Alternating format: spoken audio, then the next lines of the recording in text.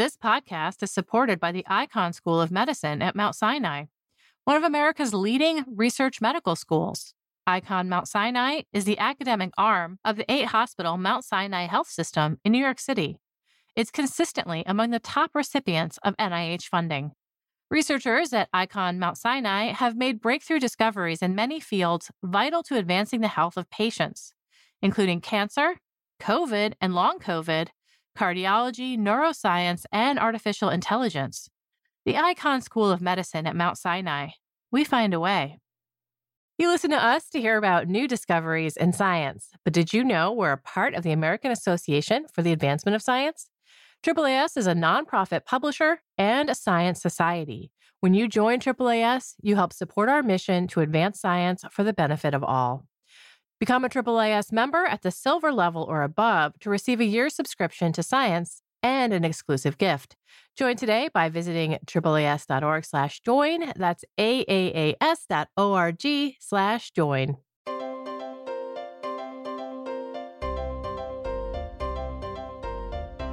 Welcome to the Science Podcast for June 7th, 2019. I'm Sarah Crespi. In this week's show, we start with staff writer Robert Service. He talks to me about a new type of LED. This one uses the same special minerals called perovskites that have been catching on in solar energy. And I also talk with Caitlin Thurber about her paper from Science Advances on what a 140-day transcontinental marathon can tell us about the limits of human endurance. Now we have Robert Service, a staff writer at Science, and he's here to talk about perovskites, which I'm sure I've heard once a week for the past 5 years, the word perovskites. They have a lot of applications, and in this case, we're going to talk about their use in LEDs, in light-emitting diodes. But I typically hear them associated with solar energy. Right, Bob? We've written quite a number of stories about perovskites in the past, and perovskites are a large collection of materials that share a common crystal structure. And these materials have been exciting and very exciting for the research community in recent years because they've proven to be very efficient solar cell materials. So they're really good at absorbing sunlight and then converting that energy into electricity. But we're talking about LEDs, right? What this is it's kind of the reverse. You feed energy or electricity or a form of light energy or something into these materials, and then they convert that into specific colors of light that they then emit. And so this is what LEDs do, and LEDs are very common in the modern daily life. Our lights have them, our TVs have them, are made of them, our cell phone displays have LEDs. What's in an LED? It's not perovskites right now. What's in there? Right. So there's quite a number of different materials that are used in LEDs. There's a whole class of inorganic compounds that are commonly used in lighting fixtures. LED lights you would buy from Home Depot, for example, I believe would be made with those materials. Whereas in our cell phone displays and in many TVs that have LED TV displays, many of those are organic materials. So those are nice because they can be processed differently and they have different advantages. And where perovskites sort of enter this whole picture is that perovskites are really simple to make. They use very commonly available starting materials, and then they can be processed very easily at low temperature. They don't require being grown in under a vacuum hood or anything very complex. And so it opens the door towards making very large area lights or large area displays with perovskites that would also be quite cheap. Whereas the other ones are a more complex manufacturing process. For solar cells, yes, that's absolutely correct. So, for example, with a silicon solar cell, you have to grow the silicon ingot, and then which is a purified silicon, and then you have to slice it and then arrange it. And so with perovskites, you can basically just brew up a liquid solution of the starting materials and then spread it out over a surface, and then you heat it up very gently, and the materials crystallize out of that. Mm-hmm. Perovskite is actually a description of the crystal shape. It can have many different components in this crystal.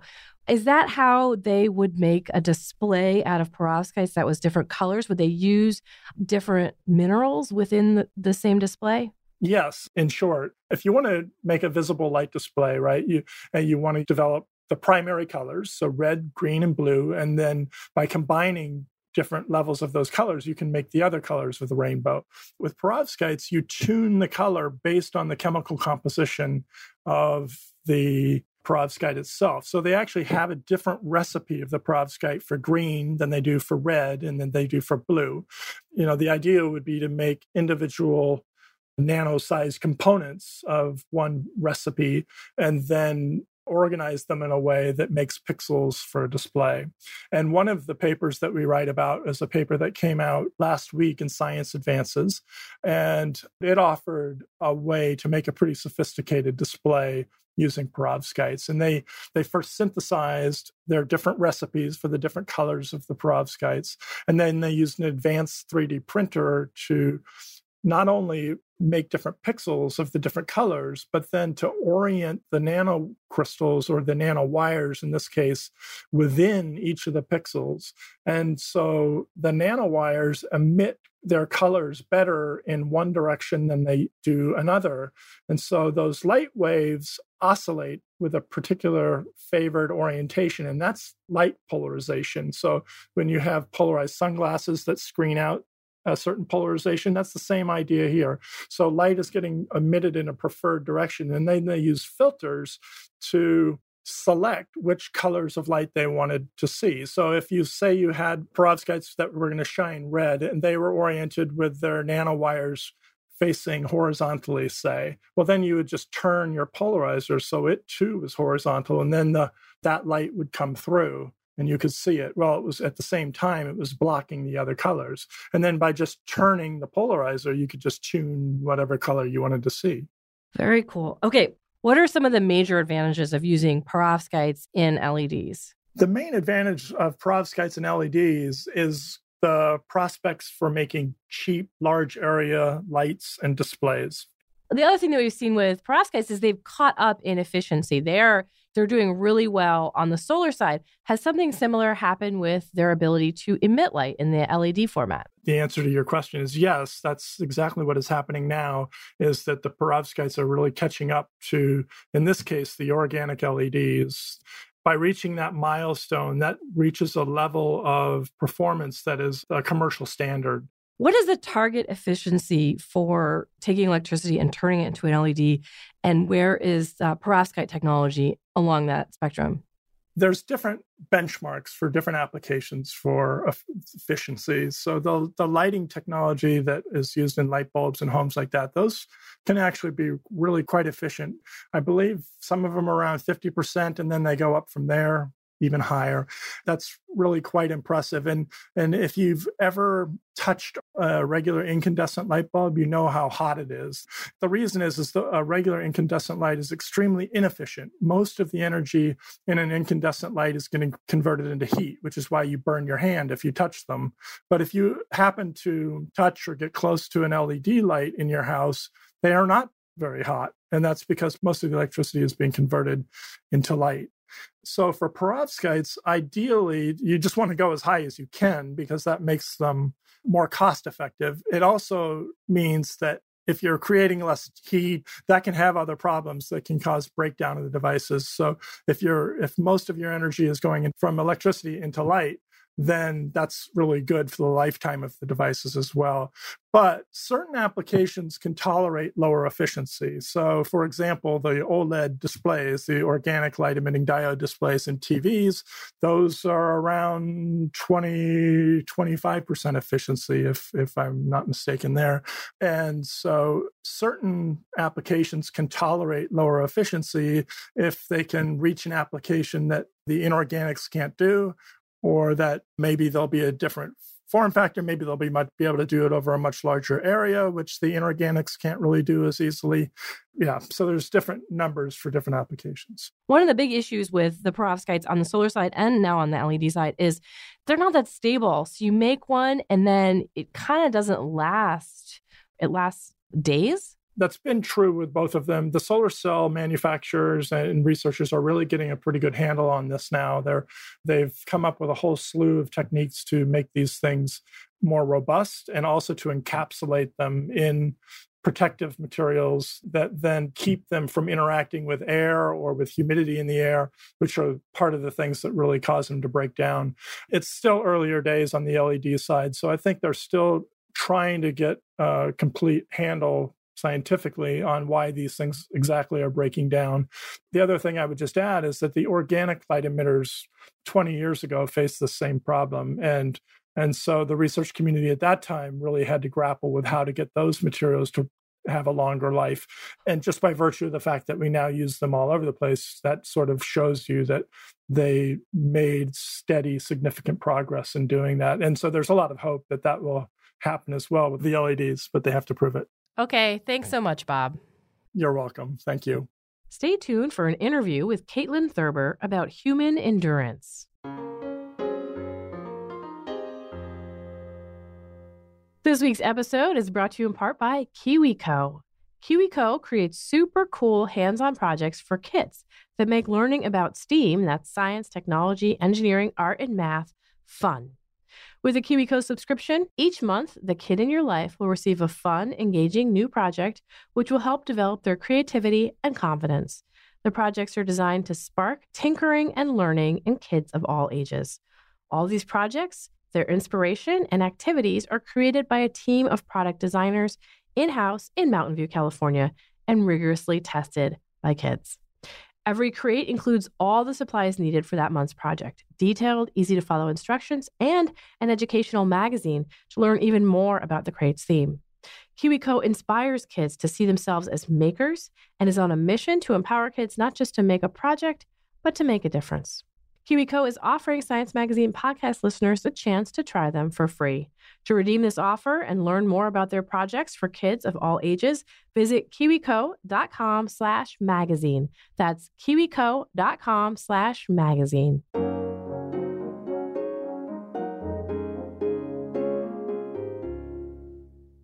When we push ourselves to the limits, what are those limits? What do we mean when we say, you're testing your endurance? Well, Caitlin Thurber and colleagues wrote this week in Science Advances. They provided some new evidence for what some of those endurance limits might be. Hi, Caitlin. Hi. So you had a really amazing sample set here when you were going to be studying human endurance. Can you talk about the racers? So when I was working at Hunter College in Dr. Ponzer's lab, an amazing opportunity came up to do some research with a group of people that were running from the Pacific coast to the Atlantic coast in the Race Across the USA event. They were doing 6 marathons per week for 20 weeks. That is a lot of running. It seems like it would be a big chunk of your year to do this much running. Yeah, it's an unbelievable amount of running. And it's the longest event to date that has associated metabolic measurements, which is why I think everyone that participated in the research, my research was only one part of the data that was collected, but everyone just jumped at the chance to be able to be a part of it. Right. Well, let's talk about what we knew before you took this data. So the idea was people have a baseline metabolism, and then when they push themselves, when they do a marathon, that metabolism kicks into high gear and they start using resources differently. What do we know about that difference, that change when people put themselves to the test? Here, we're measuring something called sustained metabolic scope. So we're measuring it in terms of a factor of BMR, your basal metabolic rate. So we talk about things in terms of like 4 to 5 times BMR.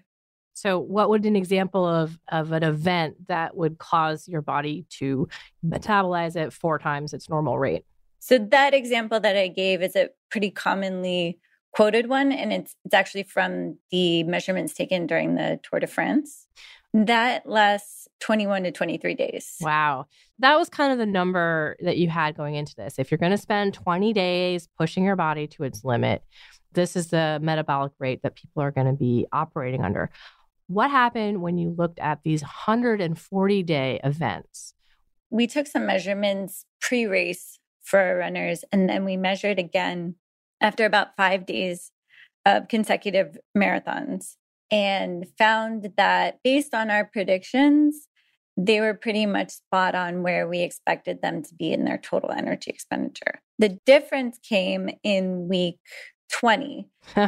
20 weeks later. Wow. Right. Okay. So 20 weeks later, what we saw was that they had essentially decreased their total energy expenditure significantly below what we expected. They're running about 20% lower in their total energy expenditure from week 1.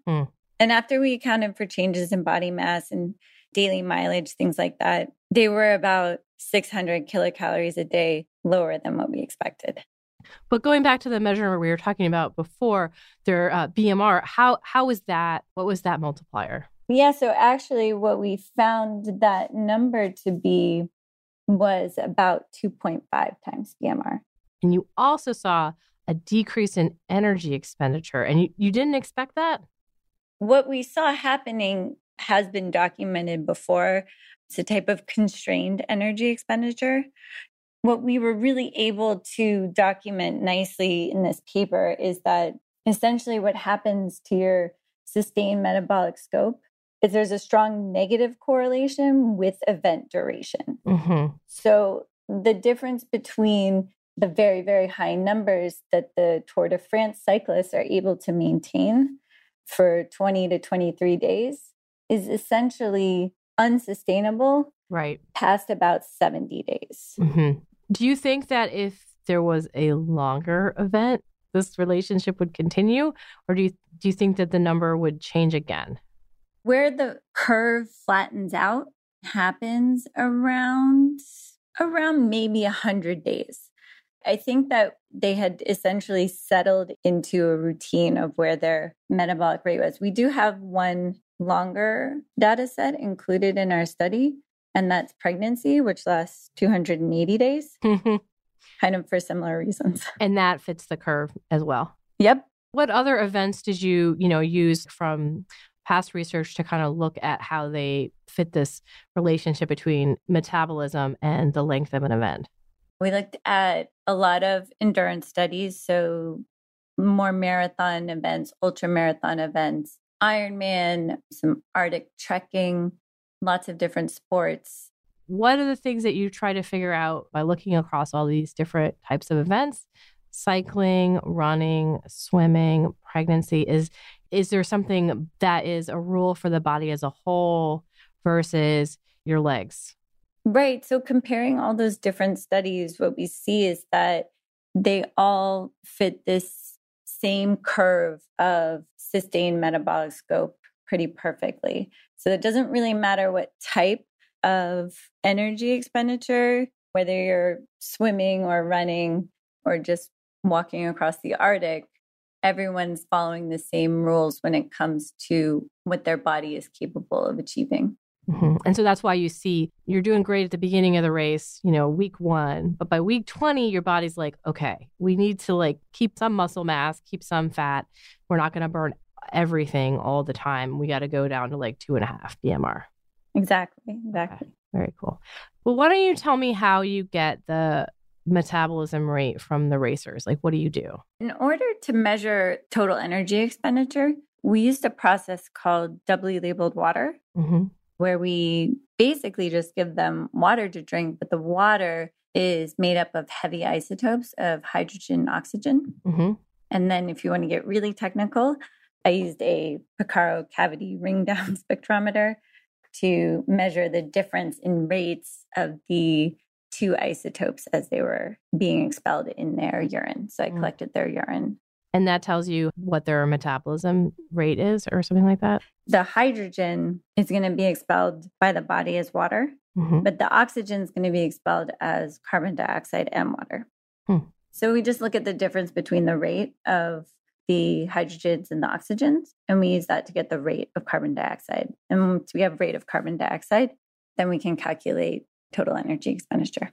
What are the ideas about why there is this constraint? Can you tell from this data and comparing it to past experiments what part of the body is the limiting factor here? The reason that we've come up with in this study as the limiting factor is the human alimentary system. Basically, you're unable to take in the amount of energy needed to sustain the energy expenditure for a long period of time. Mm-hmm. The body's only able to capture a certain amount of energy, which we calculated at 2.36 times BMR from what they're eating per day. After that, you're going to have to dip into energy reserves. Mm-hmm. That's not a sustainable amount. Why wouldn't we be really efficient at taking apart our food and absorbing the nutrients? What trade-off are we giving up? Why would we not just digest every calorie that came our way? The interconnectivity of all the body systems is what makes this so complicated to parse out. Yeah. It's not only the alimentary system. There's going to be other things that are also working in tandem with it, but that's to find out later. All right, Caitlin, thank you so much for talking with me. It's been my pleasure. Thank you. Caitlin Thurber is a biologist at Nassau Community College in the Department of Biology. You can find a link to her article in Science Advances at sciencemag.org/podcast. And that concludes this edition of the Science Podcast. If you have any comments or suggestions for the show, write to us at sciencepodcast@aaas.org. You can subscribe to the show on iTunes, Stitcher, Spotify, many other places, or you can listen on the Science website. That's sciencemag.org/podcasts. There, you'll also find links to the research and news discussed in the episode. To place an ad on the podcast, contact midroll.com. The show is produced by Sarah Crespi and edited by Podigy. Jeffrey Cook composed the music. On behalf of Science Magazine and its publisher, AAAS, thanks for joining us. You listen to us to hear about new discoveries in science, but did you know we're a part of the American Association for the Advancement of Science? AAAS is a nonprofit publisher and a science society. When you join AAAS, you help support our mission to advance science for the benefit of all. Become a AAAS member at the silver level or above to receive a year's subscription to science and an exclusive gift. Join today by visiting AAAS.org/join. That's AAAS.org/join.